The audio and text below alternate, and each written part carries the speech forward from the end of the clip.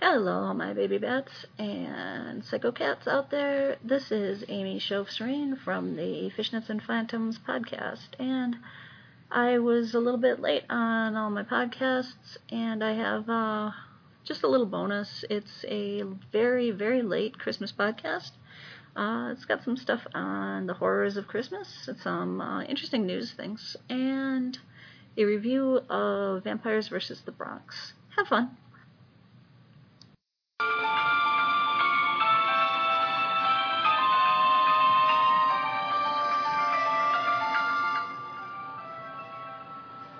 Hello, and welcome to Fishnets and Phantoms. This is December 20th, Solstice Eve. You are with your host, Amy Shofsrain. Fishnets and Phantoms is a podcast about movie reviews, pop culture reviews, and general musings on life, the universe, and everything, with a few miscellaneous stories of science and culture thrown in. Some strange things going on out there. Strange things going on in the dark. Solstice dark. Longest night of the year for... Alright, well, let's get to it. In an article put out by Futurism on December 18th, 2020, Victor Tengman writes about researchers achieving the first long-sustained distance quantum teleportation. Now, of course, I'm thinking Star Trek. Not quite Star Trek, but interesting nonetheless. To quote his article, the research could lay the groundwork for a viable quantum internet, a network in which information stored in qubits is shared over long distances through entanglement that could transform the fields of data storage, precision sensing, and computing, according to a Fermilab statement. The team, a collaboration between the U.S. Department of Energy's Fermilab and the University of Calgary and other partners, managed to teleport qubits of photons over 44 kilometers of fiber. The process doesn't actually involve teleportation in the traditional sense. Quantum teleportation is the transfer of quantum states from one location to another. Through quantum entanglement, two particles in separate locations are connected by an invisible force, famously referred to as spooky action at a distance by Albert Einstein. Regardless of the distance, the encoded information shared by the entangled pair of particles can be passed between them.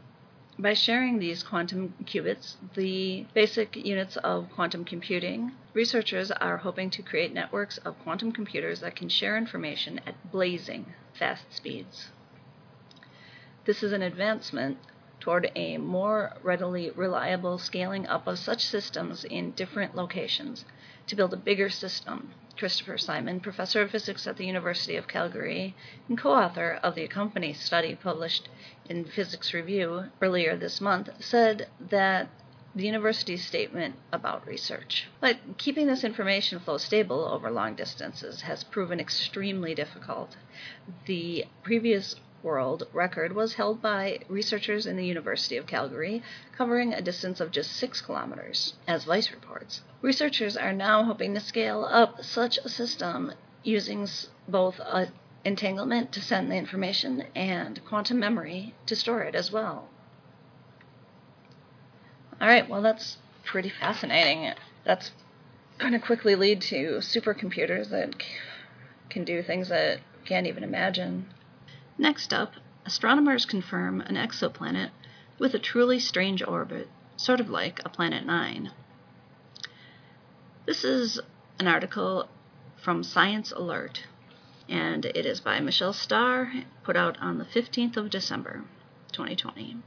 Most of the over 4,000 confirmed exoplanets discovered to date share something in common, a relatively close orbit to their host star. Now, astronomers have found something extraordinary, a giant exoplanet on a bizarre 15,000-year orbit around its binary star. It's the first time scientists have been able to characterize such a huge orbit. It's very widely separated from its host stars on an eccentric and highly misaligned orbit, just like the prediction for Planet 9.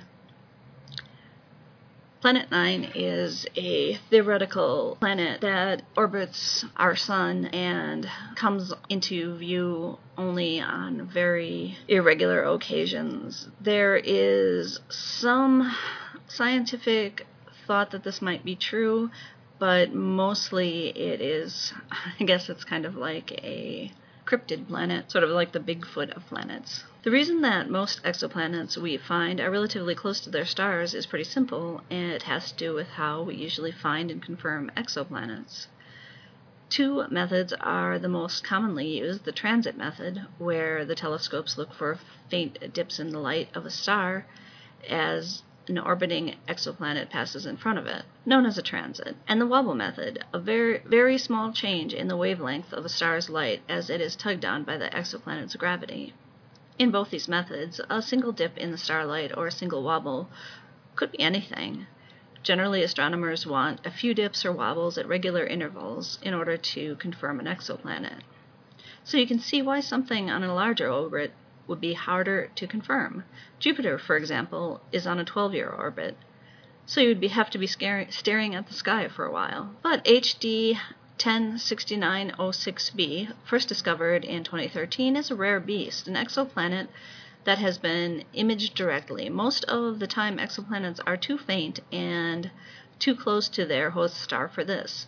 But HD 106906b's distance means that it doesn't disappear in the bright shine of its binary stars. Still, working out the exoplanet's orbit wasn't easy. For that, a team of researchers needed data from the Hubble Space Telescope. Going back 14 years into the archives, they've managed to obtain more data on HD 106906b, slowly changing position at a distance of 737 astronomical units from its stars. As you can imagine, an exoplanet on a 15,000-year orbit won't appear to move much in 14 years, but that was enough for the astronomers to piece an orbit together. Fascinating. That would be one long day. Moving to more of an inner space, in another Science Alert article, a cloud forest in the Misty Mountains of Bolivia reveals 20 species new to science. This is an article by Peter Dockrell from the 15th of December 2020, and it says, a mist-shrouded cloud forest landscape nestled in the foothills of the Bolivian Andes has revealed 20 species previously unknown to science, along with a bounty of rediscovered animals and plants not seen in years, decades, or even over a century in some cases.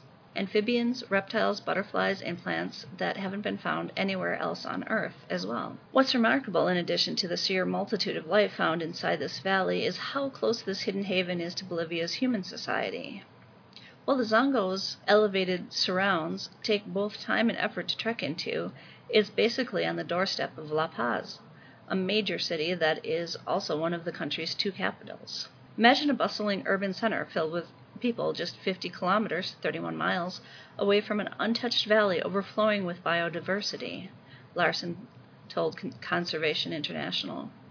That kind of human proximity tends to put negative pressure on natural ecosystems, and the Zongo Valley is no different.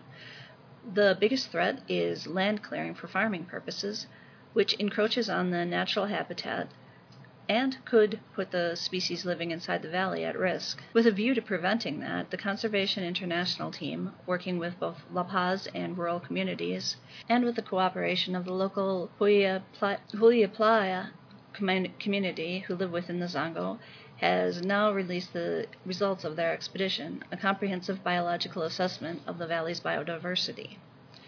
The goal is to help frame a sustainable approach to managing the cloud forest, one that benefits all Bolivia's life forms, both human and not. I suggest that you go to your nearest internet provider and take a look at the Zongo Forest articles that are out there. There's quite a few, and the pictures of the animals are amazing. There's an incredibly mesmerizing snake, a devil-eyed frog that's black with bright red eyes. Just amazing animals, and we are very lucky that they still exist. being that close to a human civilization. So I'm hoping that they are successful in their conservation efforts. All right, moving from science news to some ethnographical, anthropological. I'm not exactly sure which category this would fall under, but quoting from an article about 6 different Santas, the myths and maths of Christmas in Poland. This is an article by Culture PL on Polish Christmas. In Poland, they have a rich Christmas, Yuletide, solstice. St. Nicholas was a bishop who lived in the Mediterranean town of Myra at the turn of the 3rd and 4th centuries, and he would bring presents at Christmas time to the downtrodden. Interesting stories about him, raising the dead and putting back together children that were chopped up. But most people know him as his later manifestation as Santa Claus. Santa Claus is the most famous of the Polish characters, but there is also in Poland a starman who's waiting in the sky. Well, I suppose that's just quoting David Bowie. Apparently, not every Pole gets their presents from Santa. On the contrary, there are a surprising number of other possibilities, depending on the region. In western Poland, there is the starman who gives out presents. The starman is connected to the ancient tradition of caroling, namely going door to door and singing carols. Christmas carols, I suppose, mostly. Typically, carolers would go around in groups, and one would carry a staff with a star at the top. The role is said to have evolved into a figure of the gift-bringing starman. Another traditional gift-bringing entity from Poland is said to be Little Angel that brings presents to some families in Greater Poland, but it's primarily in operation in the south, in the region of so-called Lesser Poland. Sometimes the angel appears in person. Other occasions they just fly by unseen, discreetly leaving presents below the Christmas tree. In southwest Poland, the presents are often brought by an actual star. Young ones keenly watch the skies on Christmas Eve, waiting for the appearance of the first star, knowing that this event magically causes their presents to arrive beneath the tree. If you live in the south of Poland, however, in the Silesia region, the little baby Jesus himself shows up and brings you his presents. Apparently, the tiny baby Jesus has been lifting weights and can carry all of the world's presents and brings them around to appear under your Christmas tree. Now, in the eastern parts of Poland, it's his direct opposite. Apparently, in Orthodox belief, the Orthodox Poles have Grandfather Forest. Those familiar with the Rimsky-Korsakov opera, The Snow Maiden, might be familiar with Grandfather Frost, who is the present bringer in eastern Poland. Apparently, this incarnation of present giver has unpleasant connotations to some, as he is a reminder of the times of Russian domination, as the Soviets purportedly tried to get Grandfather Frost to replace other more religious seasonal figures. So, what day do Polish children get their goods? I suppose Polish grown-ups too. Apparently in Poland, the gift-giving season starts on December 6th, St. Nick's Day, and can go through the rest of the month of December. So there you have it. There are the different seasonal deities of the Polish area of Eastern Europe. So what are your favorite solstice or Yuletide stories? Please write to me on the Fishnets and Phantoms page or even the Dark Discussions page or group. Tell me what your favorite Christmas stories are, your favorite Christmas deities. Did your family do anything cool like my family one time? And to this day, I don't know, and I doubt that I will ever know. Somehow got Santa's sleigh tracks into the snow outside our family house. I know that Santa Claus himself came to my friend's house a couple times, left some coal for some of them, brought oranges and other things. Very mystified by that too, because we don't want to find out too much about Santa. Santa's a private fellow. He's got his own things going. I'm sure the same is true for the Starman and the Star Child and the Kris Kringle. etc., etc. But there's also other people that come around in this time of the year, closer to the solstice. There's some scary critters and folk. Yeah, I'm talking about Krampus. Krampus, everybody's recent favorite boogeyman of Christmas. Now, Krampus is a Germanic creature. I'm not sure how far his belief extends to, though in modern society, pretty much around the world. Apparently he's kind of Saint Nick slash Santa Claus's, I don't know if evil is quite the word, but very dramatically opposite. He's the punishing spirit of Christmas, and what he does is all the kids who weren't good and don't get presents, they go in the sack, and consequences. I've heard that you would be cut from nose to belly button, or perhaps it's belly button down. I'm not really exactly sure. Either way, not very good. Disemboweled and stuffed with dust, I think it was. Like dust and wood scraps. And so that was your punishment for not getting your spinning done and your work done for the year. Their cat, the Yule Cat, was also not a pleasant fellow. The Yule Cat would come around and sniff everybody as they went about their day, and it could tell if you had received new clothes for Christmas.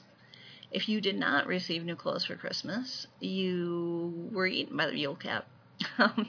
Kitty cat just ate you up. The Yule Cat nowadays is a lot more friendly. I believe that he's portrayed as a big, fluffy, slightly trickster looking kitty cat. And he's from Iceland. But I don't know. I imagine it's probably good to pay attention to the Yule Cat and Grilla, and keep on your work, keep on your good work, and hope you get some new clothes for Christmas. Keep up your friendships, keep up all the good things in life, because the bad things, they can happen really quick, which I guess is part of the reminder of Grilla and the Yule Cat and Krampus and the Grinch. Now, there are several Grinch movies. I believe sometime in the early 2000s, the Jim Carrey Grinch came out, and recently there's another animated Grinch. I, however, am a purist and believe only in the Boris Karloff Grinch from the 60s, the Boris Karloff narrated Grinch. I love that very much. The Grinch and his haranguing of the Who's is followed by a Halloween story the next year. Okay, a few weeks ago I put out a ask on my page for subjects for this week's podcast, and I had several responses, some great responses. From Phil Perone, I got the movie It Follows. I possibly will visit that one in the future. And Claudia Riley suggested the infamous Abominable Dr. Phibes with Vincent Price.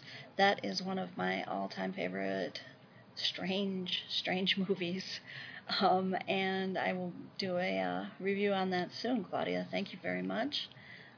Charles Jarlis suggested a subject that I have actually been wanting to address for quite some time now, and I keep forgetting to.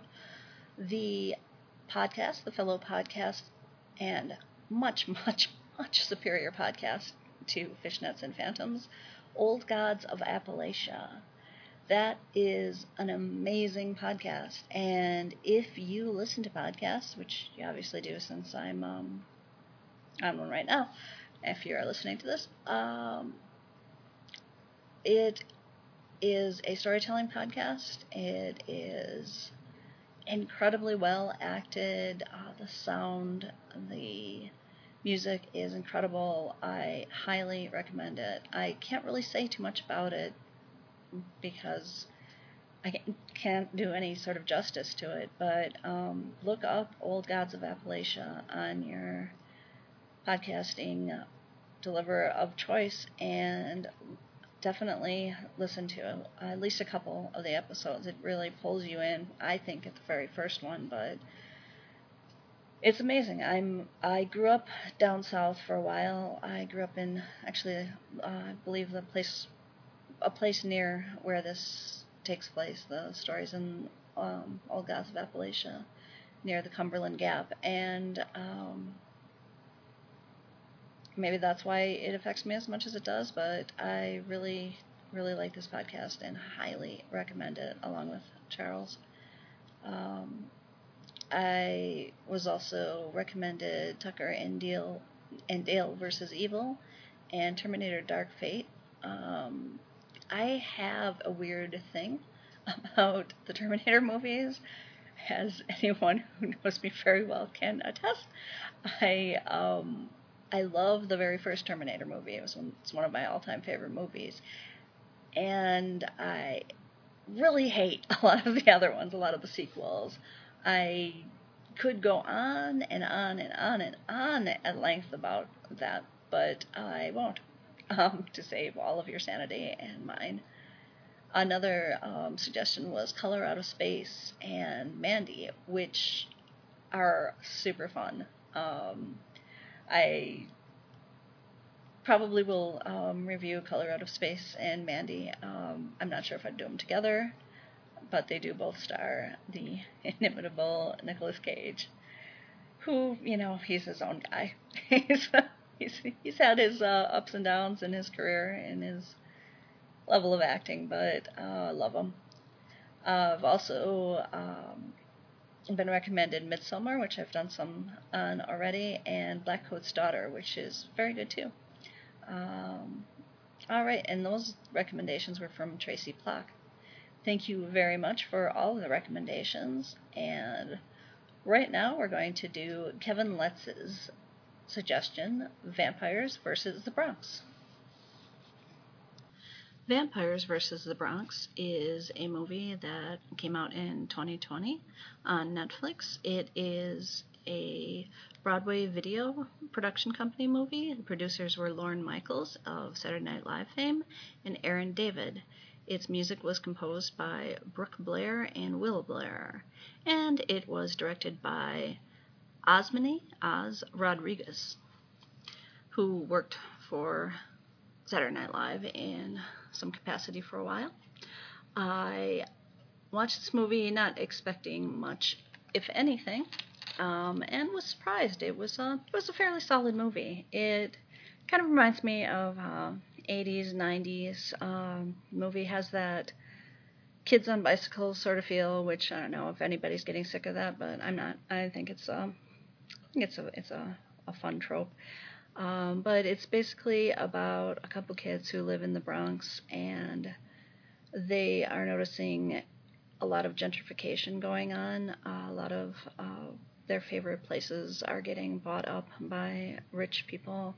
In this case, it's rich white people, and most of the people in the narrative are people of color. Some are Puerto Rican, some Spanish, Hispanic. And some African American. The actors that play in it are great. They're very natural. They're very laid back. They're very calm. One of the best performers is Method Man, who plays a priest, the local priest, and he's great in it too. I think that Jaden Michael plays Miguel Martinez.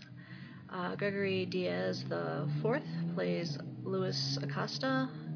Sarah Gadden plays Vivian. Vivian is one of the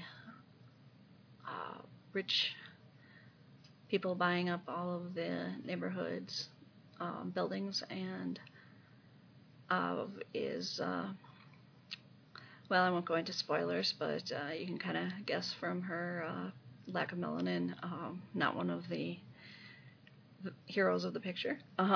Method Man plays Father Jackson. Coco Jones plays Rita, and Gerald W. Jones plays Bobby Carter. Vladimir Caramano plays Papo, and Adam David Thompson plays Alexis, with Chris Redd as Andre, Shea Wiggum as Frank Polidori, and there is a very short appearance at the beginning of Zoe Saldana as Becky. The movie has some clever nods to vampire lore. The company that's buying up all the properties is the Murnau Company, which is a reference to F.W. Murnau, who was the director of the first vampire film of popularity, Nosferatu. I don't believe that F.W. Murnau was in any way a vampire himself, so I'm not exactly sure what the connection is, but it's good enough of a shout out to him. And Shrek, I suppose it could have gone for Shrek Industries or something for Max Shrek. But they also have a character named Frank Polidori, which is a shout out to Polidori, the writer that spent the weekend with the Shelleys and the Byrons, in which Frankenstein was written, and he wrote a fairly famous story called The Vampire, which is said to be based on the character of Lord Byron himself. Now, I'm not going to go in too deeply into the movie. I'm not going to talk about the plot and hijinks, but it's a good movie. It's a fun stand-up movie. Kind of is like one of those that you would throw on in the 80s or 90s that I don't know, Saturday afternoon or evening, and just relax and watch a fun movie about some neighborhood kids triumphing against evil. Yeah, I mean, it's not going to turn into one of those, okay, spoilers, it's not going to turn into some sort of genre-bending, incredibly negative movies where everybody is killed and there's a hellscape on Earth. No. It's a fun movie, kind of reflects the 2020 vibe of intermixed communities, and it's a fun movie in general. It's the interactions between the kids and their moms and the vampires, and there's like a store clerk that is, I guess, like a mentor or family friend to all the kids, and of course Method Man's character is the priest. But yeah, it's a fun movie. I would definitely go see it. I wouldn't be, getting papers out or to write a pop culture dissertation on it or anything. But it's a good couple hour, or hour and a half, something like that, time. So I highly recommend Vampires vs. the Bronx. It's a good fun movie. Not very deep, but pretty enjoyable. There's some hilariously bad special effects in it. There's a lot of silly coincidences, like in any movie like this. I saw a reviewer who was writing it for that, and I'm like, well, it's not Citizen Kane, guys. Anyways, yeah, so that's the movie of the beginning of December. I'm gonna try to get in a New Year's Eve episode, or somewhere around New Year's Eve. I'm really bad at staying on time on my podcasts, as I'm sure you've all noticed. But yeah, we'll see you guys soon. Watch out for the Yule Cat. Watch out for the Krampus, although he's probably gone. It's after St. Nick's. I hope that you guys all have a good Christmas, and I hope that you stay safe and healthy, and that your families are all safe and healthy.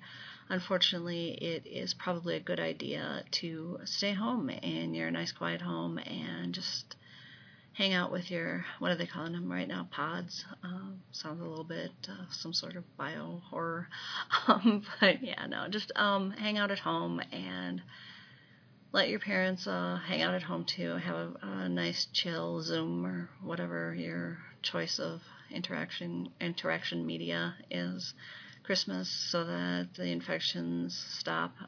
Things are pretty bad out there. It's a dark Christmas indeed. but we can work together and get a hold of this. Everybody wears their masks. Everybody keeps everything washed down. Try to stay home as much as you can, and hopefully those vaccines will get out there and we'll be rid of this virus and plague, which, is existentially good for life on Earth, at least human life on Earth. Alright, everybody, I am going to end this kind of lackadaisical Fishnets and Phantoms episode. You guys all take care. On the 21st, which is tomorrow, there is going to be a lineup of Jupiter and Saturn. I believe it's Jupiter and Saturn. It doesn't really matter, but I believe it's Jupiter and Saturn, and it is going to look like one massive star, which they think might have been the origins of the incredibly bright star in the Christmas story. So that would be kind of cool to see if you don't have cloud cover where you are. Check that out, and like I said, have a Merry Christmas. Have a wonderful beginning to the lighter times of the year, and keep safe in these dark times.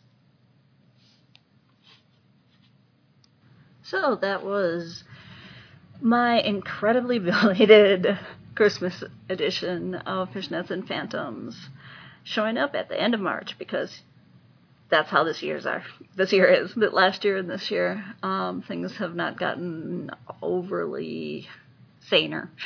I apologize too much, but I was gone for a little bit because it's been incredibly depressing out there in the world, though there's a bit of a ray of hope, and everybody's getting their vaccines, and everybody will be okay soon, I think, kind of, maybe, I don't know. So I'm going to try to get back on my schedule of Fishnets and Phantoms podcast. I have a scheduled interview with fellow horror aficionado Marvin Spain, and we're going to do some musings on Psycho. And not exactly sure when that's going to be, but I will get that out to you as soon as I can. And, hopefully I'll see you on the 13th, if not sooner.